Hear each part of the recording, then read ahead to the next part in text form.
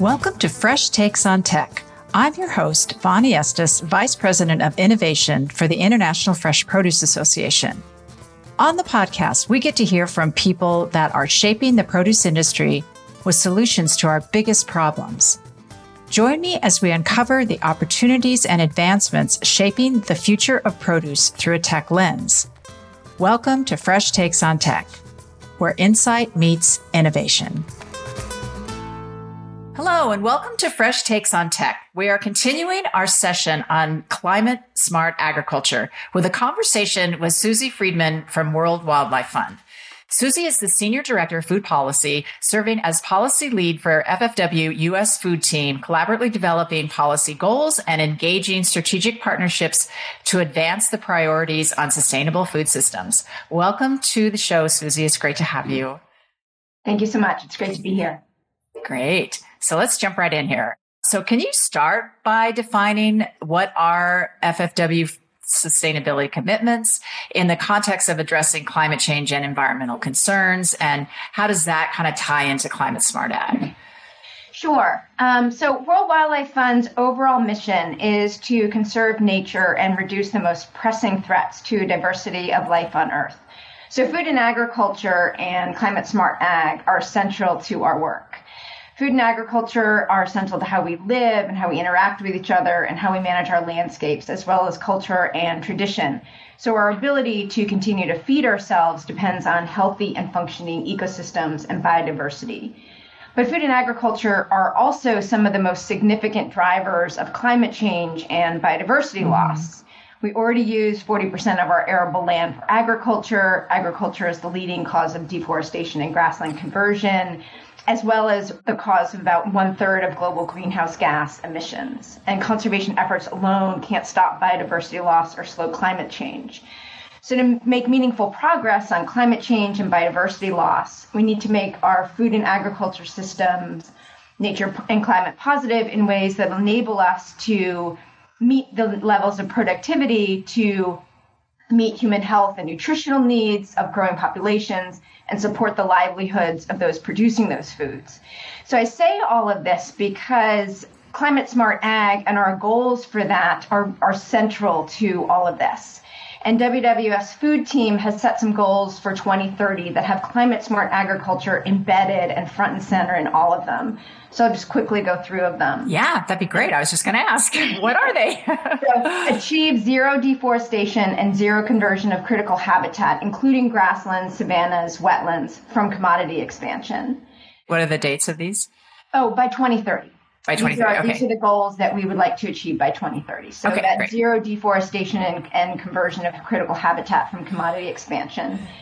Second, ensure that regenerative and resilient agroecosystems produce enough food to nourish everyone in the world. Have the footprint of agricultural food systems by shifting to circular approaches and aligning consumption and demand with nutritional needs. And finally, fourth, ensure indigenous peoples and local communities are empowered to determine their conservation future and have access to the diversity of agricultural system and healthy, culturally appropriate food. So big goals, very ambitious, but those are the goals. And as you can see, climate smart ag is very much a part of that. So one of the things that's been kind of a challenge in these conversations I've been having is just sustainability and climate smart and regenerative. How do you think about the differences in the same, and, are they the same, and do you break them apart in any way? So for us, climate smart ag is one part of a larger system. And climate smart agriculture, if done effectively, benefits the climate by definition. But we need to also address the other parts of resilience and nature and people's needs that are really important. So biodiversity, wildlife, water, and the environment. So climate smart ag needs to be part of that system and that comprehensive strategic approach that advances these broader, more inclusive benefits. So climate smart ag needs to be front and center, addressing climate needs, reducing emissions, increasing sequestration, advancing mitigation and adaptation, front and center. But climate smart ag doesn't necessarily address those other needs. Sometimes it does, but it doesn't always. So we need to be very systematic and thoughtful about how we advance this to make sure that we're advancing an approach that really looks across those broader system needs. And for us, that's what regenerative agriculture really is. It's that climate smart plus nature approach. That is such a great explanation. That's the best I've heard, because I stumble over that too when people ask me, but it's what we're focusing on a lot, in our program and with our grant with the USDA. But I can really see, especially an organization like yours, it fits into this bigger picture. Can you share some of the successful examples or case studies, climate smart or bigger, wherever you want to jump into it, initiatives or projects that have made a significant impact? Sure. There are two that I would love to highlight. One, WWF launched what we call the Ranching System and Viability Planning, RSVP program in 2020, partnering with ranchers across the northern Great Plains, which is one of the few remaining intact temperate grasslands in the world. So a really important ecosystem to protect. And this program helps ranchers develop conservation projects and enhance their ranch management skills by providing them with access to technical specialists and continuing education. And it's really an example of climate smart regenerative agriculture supporting rotational grazing that benefits carbon storage and sequestration, as well as benefits to water, biodiversity, and system resilience, and focuses on the management, on the financial, on the technical assistance that the ranchers need to really be successful for the long term, and collecting the data to really track progress over time. So that's one project that I'd really want to highlight. A second is WWF has prioritized, as I mentioned earlier, making food systems efficient and circular so that we can have per capita global food waste among retailers and consumers and reduce food losses along production and supply chains, including post-harvest losses on farms. And by regularly measuring loss, growers can better understand the quality and quantity of what is being left behind in the field and why. And that data can then be used to partner with distributors and buyers and develop new commercial opportunities to more fully utilize all of the product being raised to the point of maturity on farm. And this just has very significant economic opportunities and environmental opportunities. It's really valuable for the farmers and for the value chain. And to advance this, WWF has partnered with Cascade Agroecology and producers of wheat, apples, and leafy greens and bananas to collect the primary data on financial and environmental impacts of their regenerative practices, in addition to loss measurement using a new global farm loss tool. And then we'll use this data to build a business case for the purpose of helping the wider marketplace of growers and buyers to better understand the costs and benefits of the transition to regenerative production for growers and how that transition will impact yield and loss and how to advance the drivers of change to make it beneficial across the system. And we'll have this public business case ready to be launched in about a year. What I love about that is how much metrics are embedded in all of it. And so we have to start measuring this stuff to be able to say that we're making an impact, right? It's huge. The measurement is huge and really unlocks so many opportunities to make changes and see where those opportunities are and what the economics are. And big programs like that, how is it a collaboration? How do they come about and how long do they usually take? And do you lead? Sometimes you lead, sometimes you're a member. Like, how does that work? That sounds like that's mostly your role. So. Yeah. And I would say it depends. Yeah. And we've been in all those different roles. And I would say sometimes projects can be very quick to get off the ground. Sometimes they are years in the making. Sometimes we are really in a lead role in getting them going and pulling the partners together.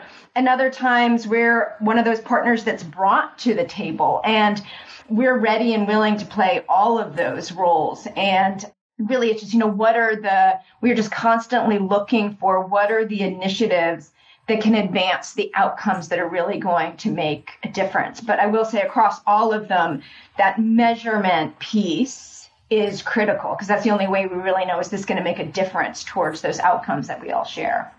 All right. So I think the metrics and around measurement is certainly one way that technology and innovation play a role. But what are some other practices that you see where technology and innovation are playing an important role?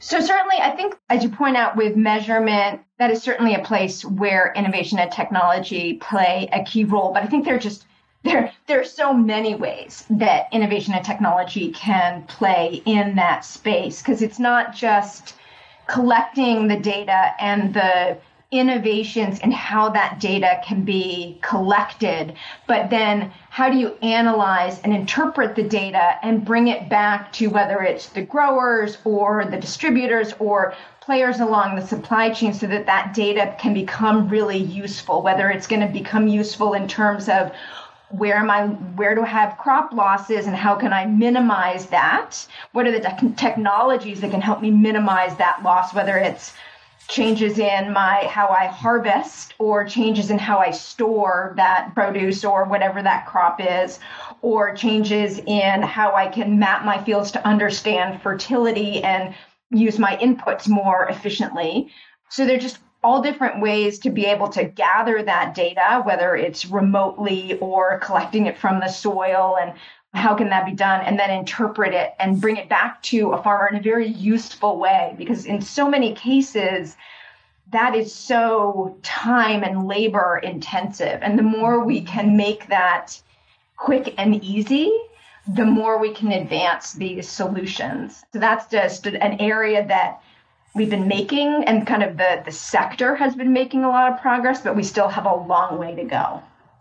Is there a way that you engage in trying to find those technologies, or do they come to you, or is that kind of different parts of the program that you're not touching as much as far as actually finding those solutions? Yeah, no, I would say it is both. So policy definitely has a big role to play in terms of making sure that we are investing in the research, investing in making sure that universities and researchers have access to the resources they need to advance their work, that there are grant opportunities to explore these technologies and make further improvement, that it is an area of emphasis for USDA and for other agencies that play in this space. So policy plays a big role, I know, in making sure that this is something that we're investing in and elevating as something that is very important.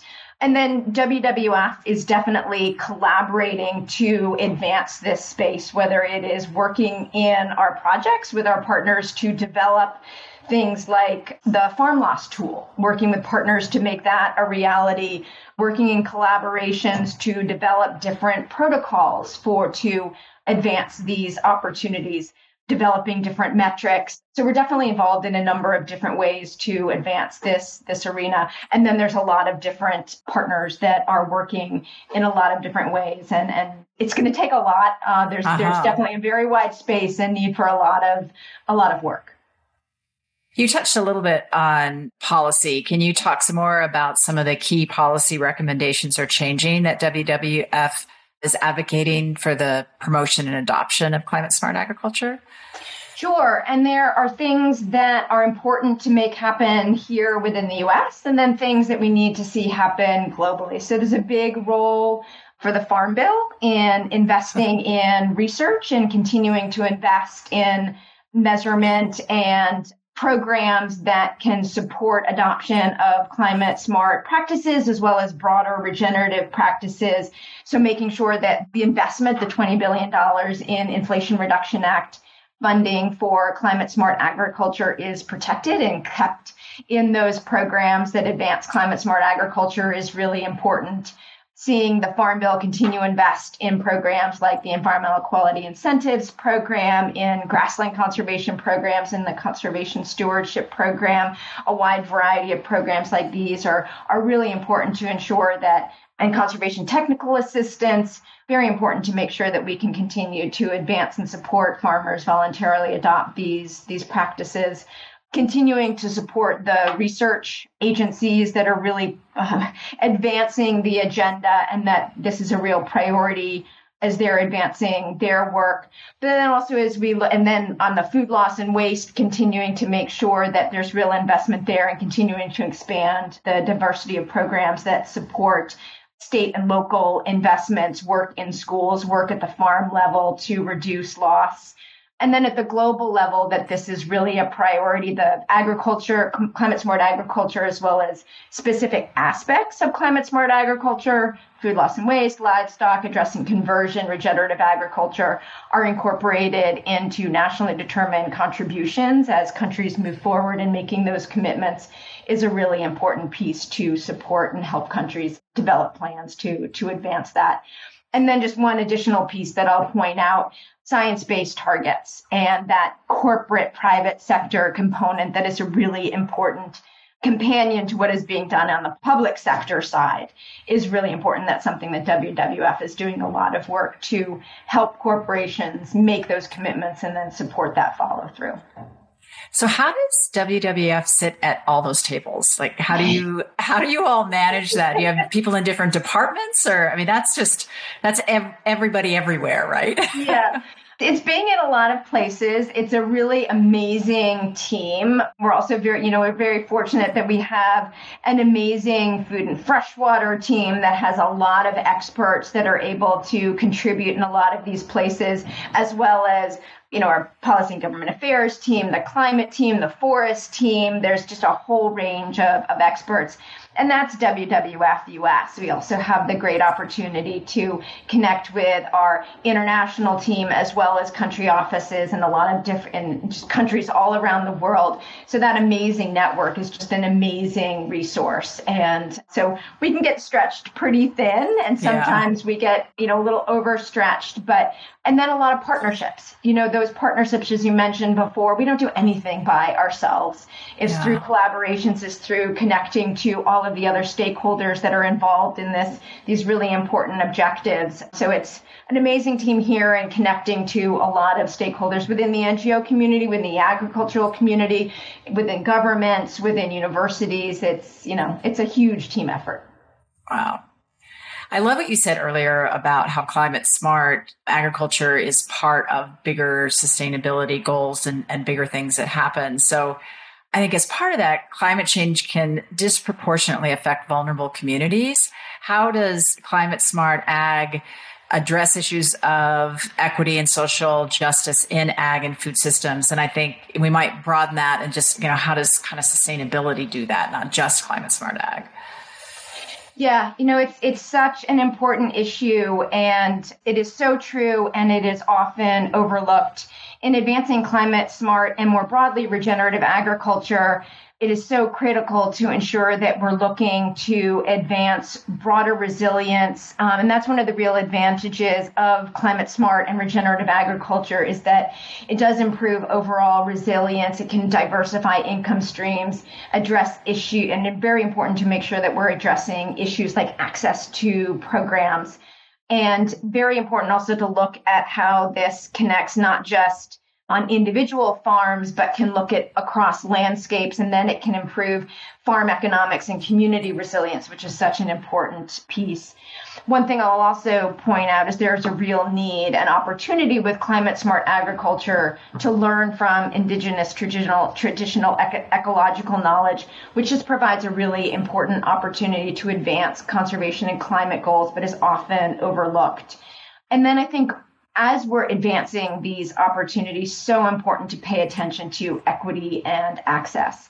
And this really goes far beyond putting a certain percentage of funding into a set aside for historically underserved producers. It really requires understanding what kind of tailored outreach is needed and what roadblocks might limit access, such as land access issues or connectivity like broadband, ability to access matching funds or language barriers. There's just a lot of things that go beyond that level piece. And also making sure, especially as I think about things here in the US, conservation programs are such an important part of advancing climate smart agriculture and conservation.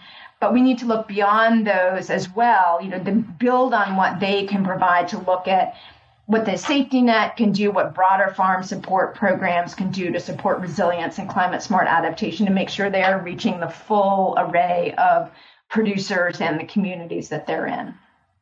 Are there any unintended consequences that are possible or that you may have seen, especially around the kind of equity and social justice part of it?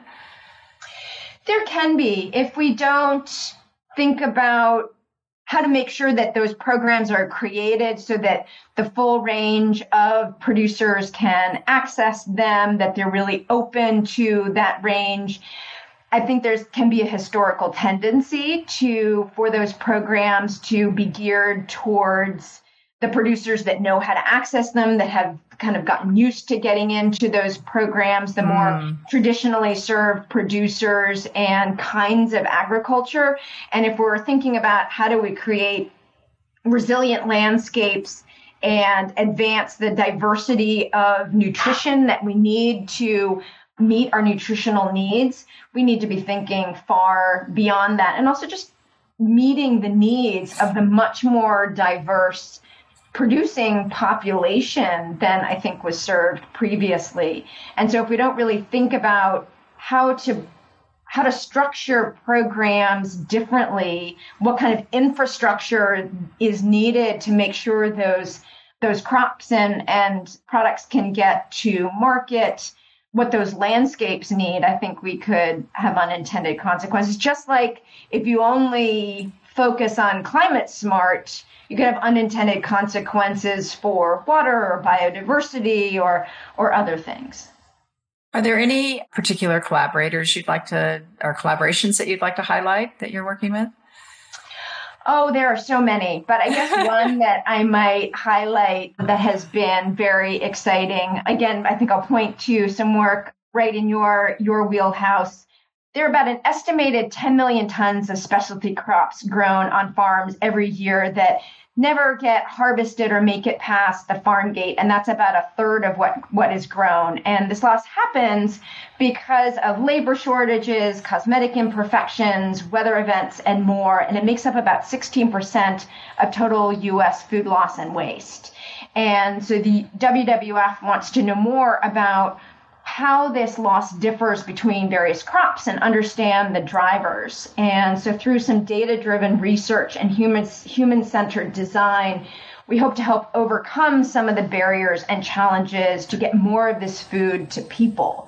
So we've partnered with universities including UC Davis, UC Santa Clara, and Massachusetts Institute of Technology, and some trade associations like the Global Cold Chain Alliance that works on keeping perishable products safe and high quality as they move from farms across the supply chain. So we've been working with these folks and other companies and nonprofits and farmers and system thinkers and startups to figure out how can we make the most of what we grow. And this collaboration has led to the work of a whole series of projects and then reports called the No Food Left Behind series, which are just so cool and have so many lessons learned in them. And just a few of them include underutilized produce ripe for alternative markets, maximizing farm resources and edible food rescue, which is a specialty crop loss report. Can the gig economy rescue surplus food from farms, and growers' perspective on measuring fresh produce left in the field? And there's just so many farmer voices in these reports and lessons that are really ready to both be learned from, but also ready to scale. So that's been both a very exciting collaboration, but one that also just keeps growing and keeps giving. Yeah, that's great. Well, focusing on you for just a sec. So you've been in this role for about a year. What has surprised you about the organization or the impact, or just what is surprising than what you expected when you first came in? I guess I love it. It has been an amazing year. I love the breadth of the issues. Before coming to WWF, I'd spent quite a number of years working on sustainable agriculture, but very focused on row crop production. And so just the opportunity to learn all about food loss and waste and grassland conversion and addressing that conversion and broader issues in sustainable protein, not just livestock, but also aquaculture, more and water risk. It's just been an unbelievable learning experience.